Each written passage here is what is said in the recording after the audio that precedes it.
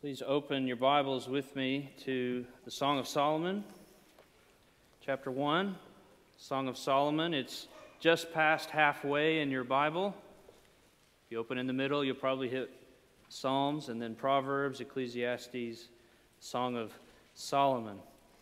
Last Sunday night, I began a new sermon series which will work through this book, and I laid a lot of groundwork, a lot of preliminary introductory notes. I won't rehash all of that, but by way of brief review, I thought it would be good to give a little bit of introduction. And if you have further questions, I'd encourage you back to last week's sermon, which is online. But as we noted last week, this book is lyrical poetry. It is a song. In fact, as verse 1 of chapter 1 says, it is the song of songs. It's the best of the songs. Just like Christ is the King of kings and the Lord of lords, and like the Holy of holies was the holiest of all places, this is the Song of songs. It's the best of the best. And it's not merely poetry, it's romantic poetry. It's written by Solomon, and it's about the love between a beloved woman, the betrothed bride-to-be, and her kingly suitor. But although it's certainly romantic poetry, we shouldn't read it merely as poetry. Israel is pictured in many places in the Old Testament as being the bride of Yahweh. The Lord chose Israel as his bride. Indeed, in the New Testament, Paul picks up the same idea, and he says that marriage, human marriage, points us to a spiritual reality, and that is Christ is the bridegroom, and the church is his bride. The Lord has wed us to himself, and in that way he stands as the model of what faithful husbands are to be and the exemplar of what true love ought to look like. And so while this book certainly should teach us what marriage should look like, what love here ought to look like, it should teach us even more than that. It's profitable even for those who are not yet married. It's profitable for those that are no longer married. It shows us what true love ought to be, and in that love we see more clearly the faithful bridegroom, the true King of kings, Jesus Christ. Let's begin by reading from chapter 1. I'll begin at the beginning of verse 1 and read through verse 10. The Song of Songs, which is Solomon's. Let him kiss me with the kisses of his mouth, for your love is better than wine. Your anointing oils are fragrant. Your name is oil poured out. Therefore virgins love you. Draw me after you. Let us run. The king has brought me into his chambers. We will exult and rejoice in you. We will extol your love more than wine. Rightly do they love you.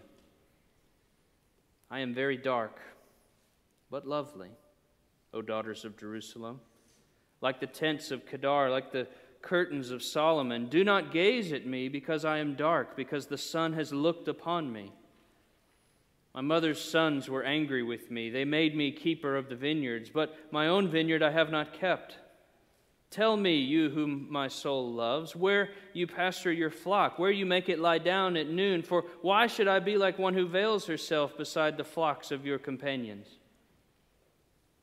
If you do not know, O most beautiful among women, follow in the tracks of the flock, and pasture your young goats beside the shepherd's tents. I compare you, my love, to a mare among Pharaoh's chariots. Your cheeks are lovely with ornaments, and your neck is a string of jewels. Let's pray. Our Father in heaven, we pray that you would help us to see in this text that feels so distant the very face of our beloved bridegroom. Help us to see more clearly who we are, not merely as those who have missed the mark and have sinned, but of those that have trusted in the great bridegroom and have been made white. Help us to see our Savior, we ask. In Jesus' name, amen. I preached 1 through 4, or the first half of verse 4 last week, and so our section of text this morning comes right after verse 4, which contains a praise from the female companions of the bride-to-be, the daughters of Jerusalem. These women were probably background singers when this song was originally sung.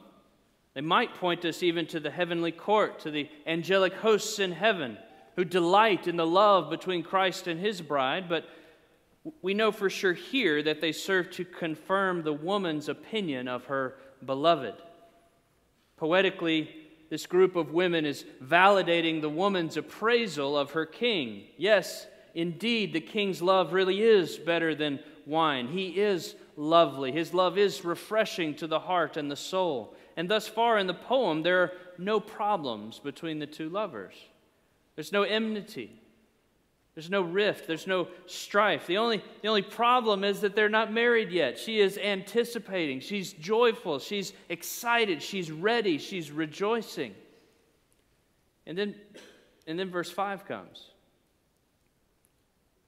We get a taste that something is not quite right. The bride has concerns, and her concerns center around two different things: her appearance and her reputation. Her appearance and her reputation. Look at verse 5. What does she say about herself? She says, I am very dark. And indeed, verse 6, do not gaze at me because I'm dark, because the sun has looked upon me. You see, unlike today where having tanned skin is sometimes prized by women, back in Solomon's day it was the opposite. To have dark skin meant that you were a common laborer. You had to work outside for a living. If we were in India, we would say you were from a lower caste. You were beneath. You were of inferior blood. You were beneath those who were able to retain an unblemished and pale complexion. And so we read from her words how her appearance gives her concern. In fact, she feels ashamed. Don't look at me. Don't let your eyes land upon me. I'm black like the tents of Kedar, she says, which are made from dark animal skin. I'm like those black tents we see outside covered in dark goat skins that hang in the sun all day. I'm dark like the curtains of Solomon in the temple, which are woven so tightly no light gets let through. Don't look at me. The sun has gazed upon me, and because of that, you shouldn't gaze at me. Have you ever felt this kind of shame? Shame because of how you look, how you think your appearance is in the eyes of others. It's not difficult to imagine how she feels. She's betrothed to a king, and yet she's not of royal lineage. She's in love with someone who's beautiful and handsome, but she feels unlovely herself. If we take a little artistic license here, follow the language from the beginning of verse 4. The woman is ready to run with the king into the king's chambers, but she wants to make sure the lights are off and the curtains are drawn. She doesn't want him to see who she really is, what she really looks like, because she feels unlovely. I wonder if you can relate to such a feeling. But how did she come to this condition? Let's keep reading. How did she get this feeling? She says, my mother's sons, verse 6, were angry with me. They made me keeper of the vineyards. Notice she doesn't say her brothers were angry with her. It's her mother's sons. She's distancing herself from them. Those people over there, those sons of my mother, they made me this way. They were angry with me, and they made me work out in the fields. God's people have often been the victims of mistreatment, even by those close to them, even by family. Think Cain and Abel, Jacob and Esau, Joseph and his own brothers. Indeed, at one level, the church has always felt this kind of mistreatment. We are born brothers and sisters, sons of Adam by nature. We are brothers and sisters with everyone in the whole world. We all have Eve as our mother, and it's our mother's sons outside of the church that despise the church. The church is shameful in the eyes of the world. They hate the church. They mock the church. They can't see the glory of Christ, and they hate the light, as John says in his gospel. Because in the light, their dark deeds are exposed. And so they love the darkness. They hate the light. And so they malign the church. They cast her out. They say, "Get out of here." They marginalize her. They try and snuff her out. "Get out in the vineyard and work, you slave."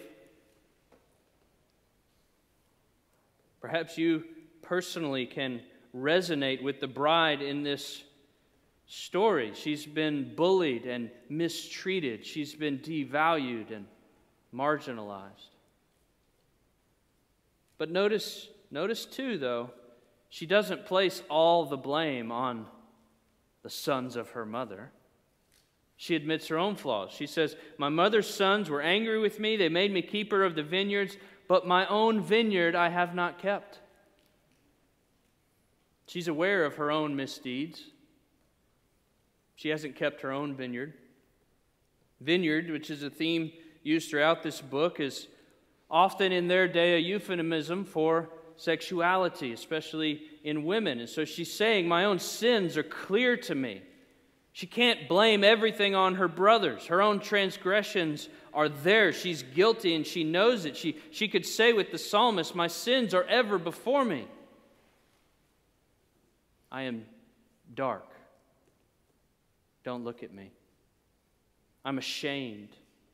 I see my sin. I feel unlovely. I bear the scars of my own transgressions in my body, and I don't want anyone to see them." Her appearance makes her feel worthy of shame.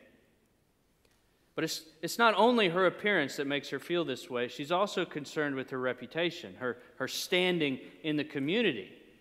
What will people think of me? Look at verse 7. "Tell me whom my soul loves, where you pasture your flock, where you make it lie down at noon. For why should I be like one who veils herself beside the flocks of your companions?" You see, she wants to be with her king, her shepherd king. She wants to be with her beloved, but she's got concerns about her appearance in the eyes of the community. Why should I be like one who veils herself? That's loaded language. Those of you that know your Old Testament well, remember Genesis 38 with Judah and Tamar veiled herself and stood along the roadside. She was intentionally dressing up like a religious harlot, and the veil was a primary piece of that outfit. And so the woman here is concerned. She wants to find her shepherd king, but the kind of women who might be mingling among shepherds and along the roads, those aren't the kind of women of good repute. So rather than me just wandering around looking like a harlot, I want to know where you are. I want to know how to find you. She says, "I want you, my king, to protect my reputation. I want to be honored by you. I don't want to be left out to dry." She doesn't want to be vulnerable to accusation. What she's saying really is she wants to be safe. She wants to have a good name. She wants to be honored. She wants to be cherished. I wonder if that feeling resonates within you. I have no doubt that every person in here would want a spouse that protects you, that gives you feelings of safety, that removes any chance of accusation, that gives you a name that is invulnerable. That's what she's after. She's ashamed about her appearance, feeling unworthy of being seen, and yet she's afraid of what everybody else might think of her if they see her. Now, before we get to the king's response in the next few verses, I want to make a couple of quick observations about their back and forth, their conversation. First about the woman, and then the man's response. So that we can note some communication, some principles about their communication in this text that we might apply to our own lives. And so to the women here, especially the women, but not exclusively, note how the bride in this text is speaking. She's speaking to her lover. She isn't bottling it all up. She isn't ignoring the king. She doesn't have unrealistic expectations that the man would just magically know how to read her mind and should know how he's feeling. That happens sometimes in marriage. Women tend to be very intuitive and more empathetic. They're better at reading cues and body language and tone, and they can intuit from those things the emotional state of people around them. And sometimes women can expect their husbands to be able to operate in the same way. They get frustrated when their husbands can't do that or don't do that. They're not intuiting from nonverbal cues what's going on in her heart, and so the husband therefore must be guilty. To put it in modern language, he's not picking up what I'm putting down, so the problem is with him.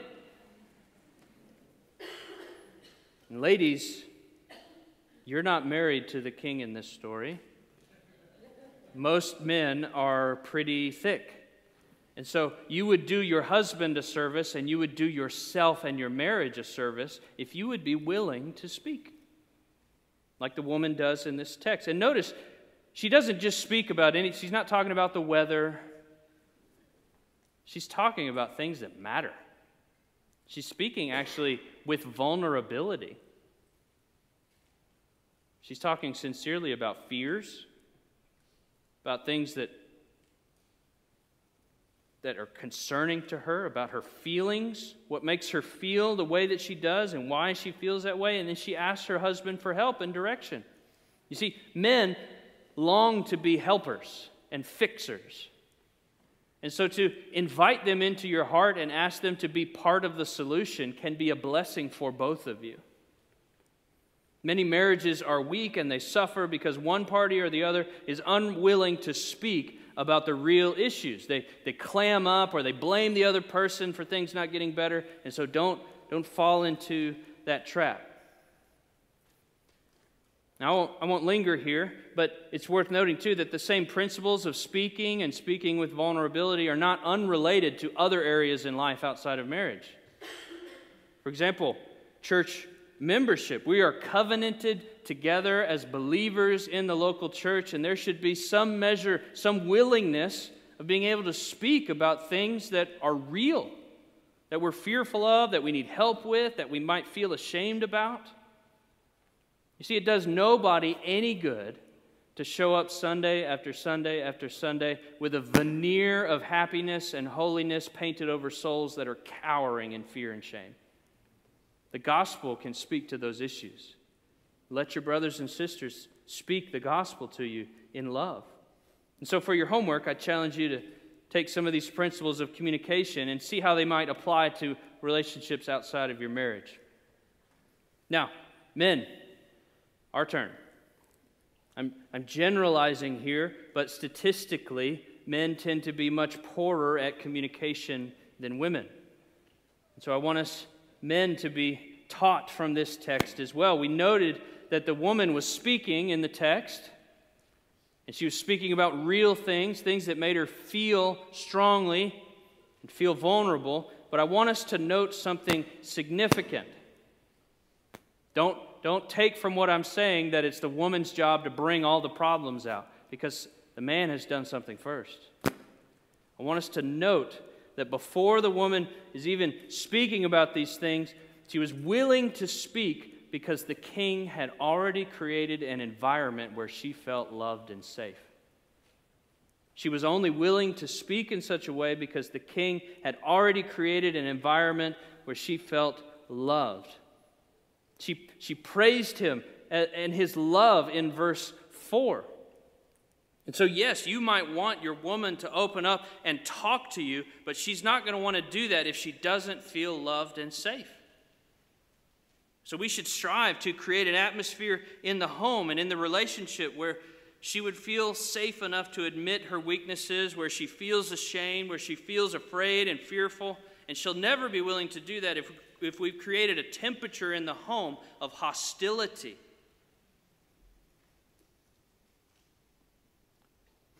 The same principle applies to every relationship, in fact.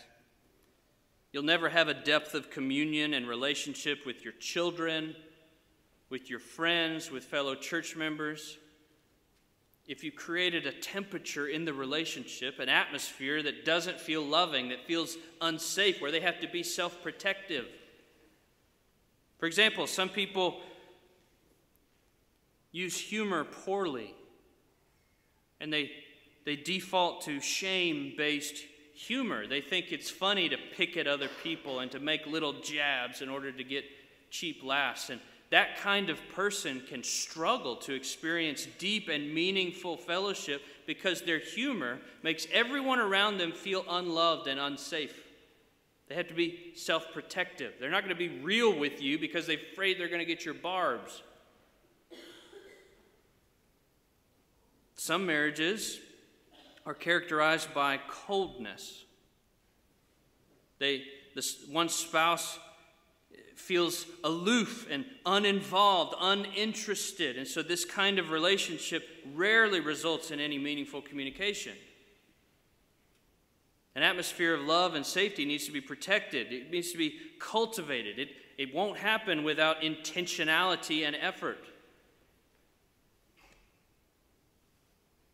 Now let's look back at the text and make a couple of observations about the king's response to the woman. The king's response in verse 8. And the first thing we might observe, and forgive me for stating the obvious, but that the king was listening. The king was listening to his wife, to his betrothed. Good communication does not begin when you open your mouth. It first begins with your ears and your eyes. The king has listened to the concerns of his woman. And we can know that he was listening because he addressed both of her concerns. Regarding her first concern, remember she felt unlovely, she felt ashamed. Don't look at me, I'm dark. Verse 8, if you don't know, O most beautiful among women, he says you're the most beautiful woman in the world.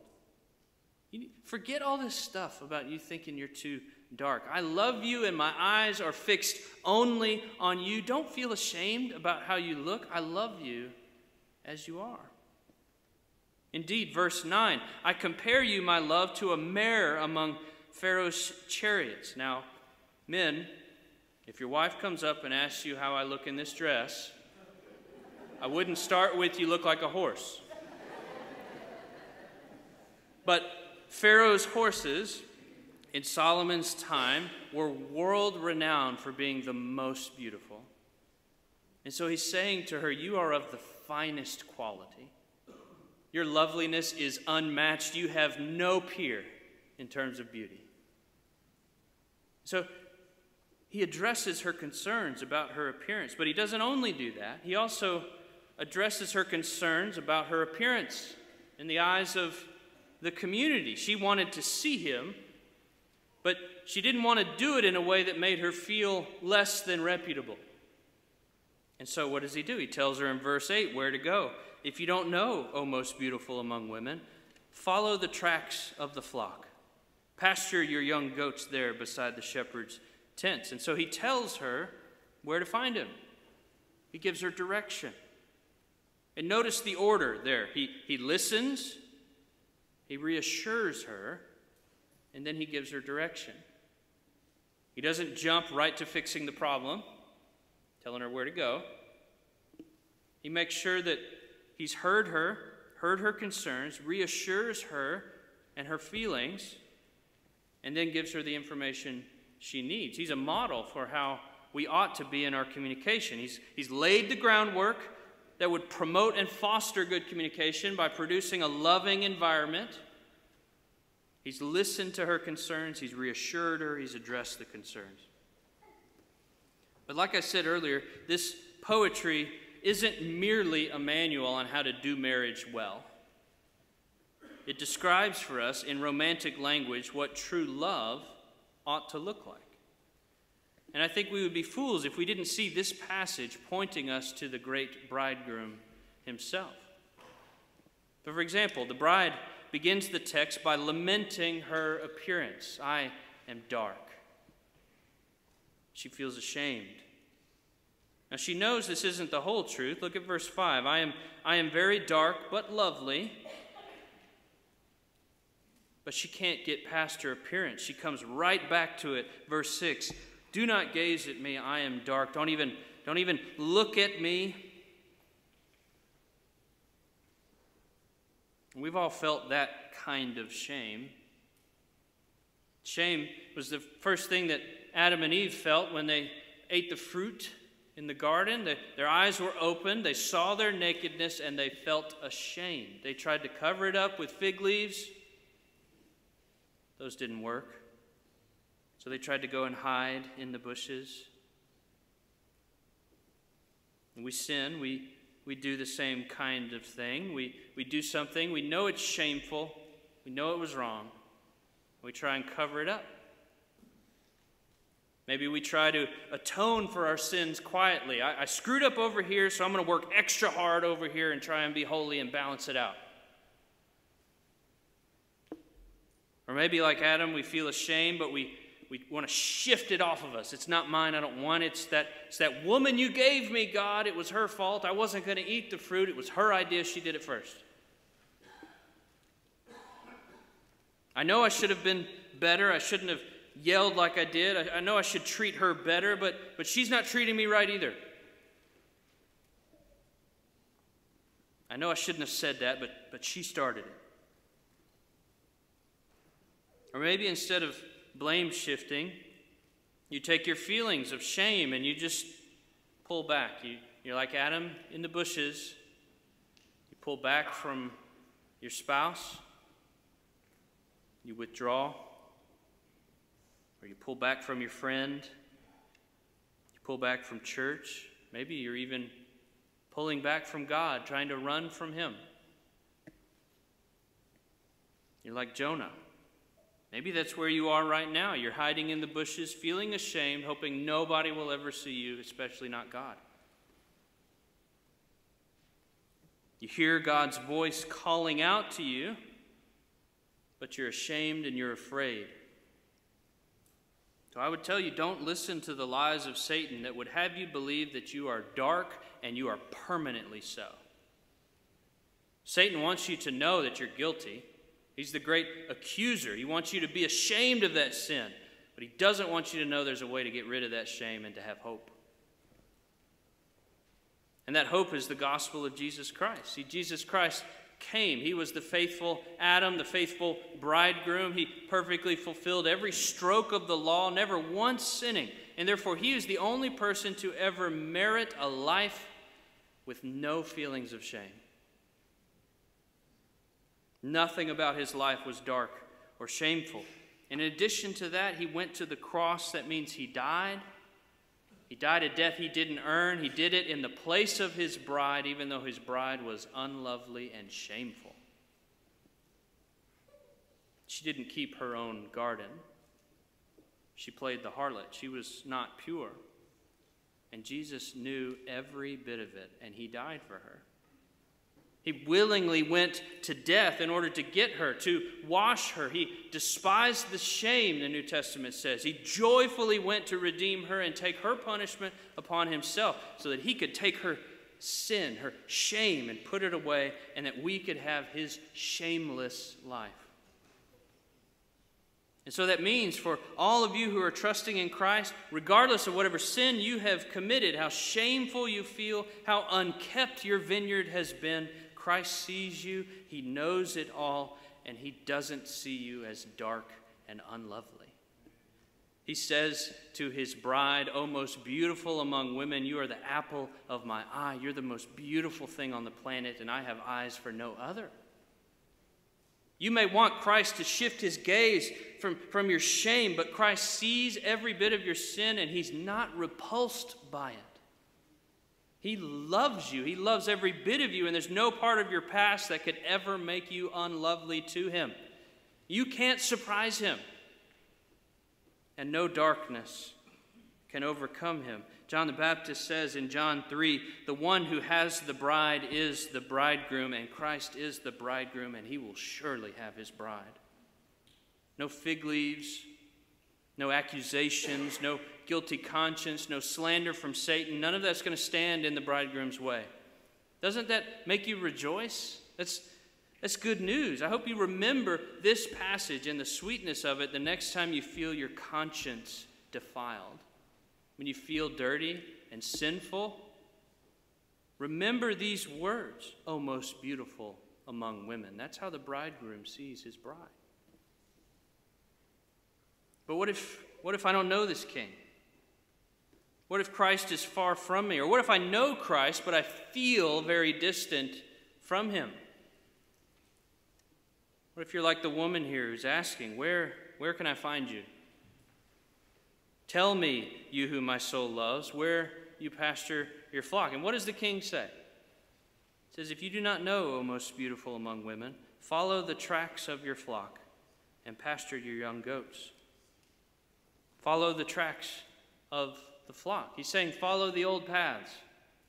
Follow the well-worn trails that the shepherd has taken again and again and again. If you want to find the king shepherd, go where he goes. Be where he travels. Be where he is.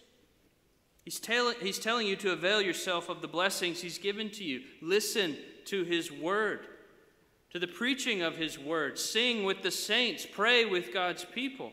God has promised to feed his people and to be in a special way in the people of God, in the new temple. That's where you'll find your shepherd king. That's where you'll be able to pasture your young goats. It's where you'll be able to find rest beside the shepherd's tents. He's not far from you. He's near and he's ready to receive you, indeed eager to receive you. He delights in his beloved. She's like the loveliest of Pharaoh's horses, adorned with ornaments and fine jewels. Don't run from him. Follow the old paths of the word and of prayer, and you will find the shepherd king. Indeed, there is another of the old path that we have before us this morning in the table. The bride of Christ has been encouraged for 2,000 years by the body and blood of Christ being pictured in the table before us. Christ's body was broken, his blood was shed so that the bride might be washed, that her conscience may be made clean, that our souls might be redeemed from bondage to sin and death, that we might be made lovely. And so if you're trusting in Christ as your shepherd king, devoted to the old paths of his word, and to fellowship with the saints, to the breaking of bread at the table, and to prayer, then we invite you to join us at the table. If you haven't yet trusted in Christ, or if you're out of fellowship with his church, then let the plates pass. First, trust in Christ and be reconciled to him. Be baptized and join a local church. Then you'll be free to join us at the table. Let me pray, and then our table servants will come. Our Father in heaven, we thank you for Christ who was sent so that his bride may be redeemed and washed. Lord, we pray that your word would be planted deep within our hearts, that you would build up your church, that you would make us holy. Through your word proclaimed, your word read, and now your word pictured at the table. Do this for your glory, we ask. In Christ's name, amen. Table servants, please come.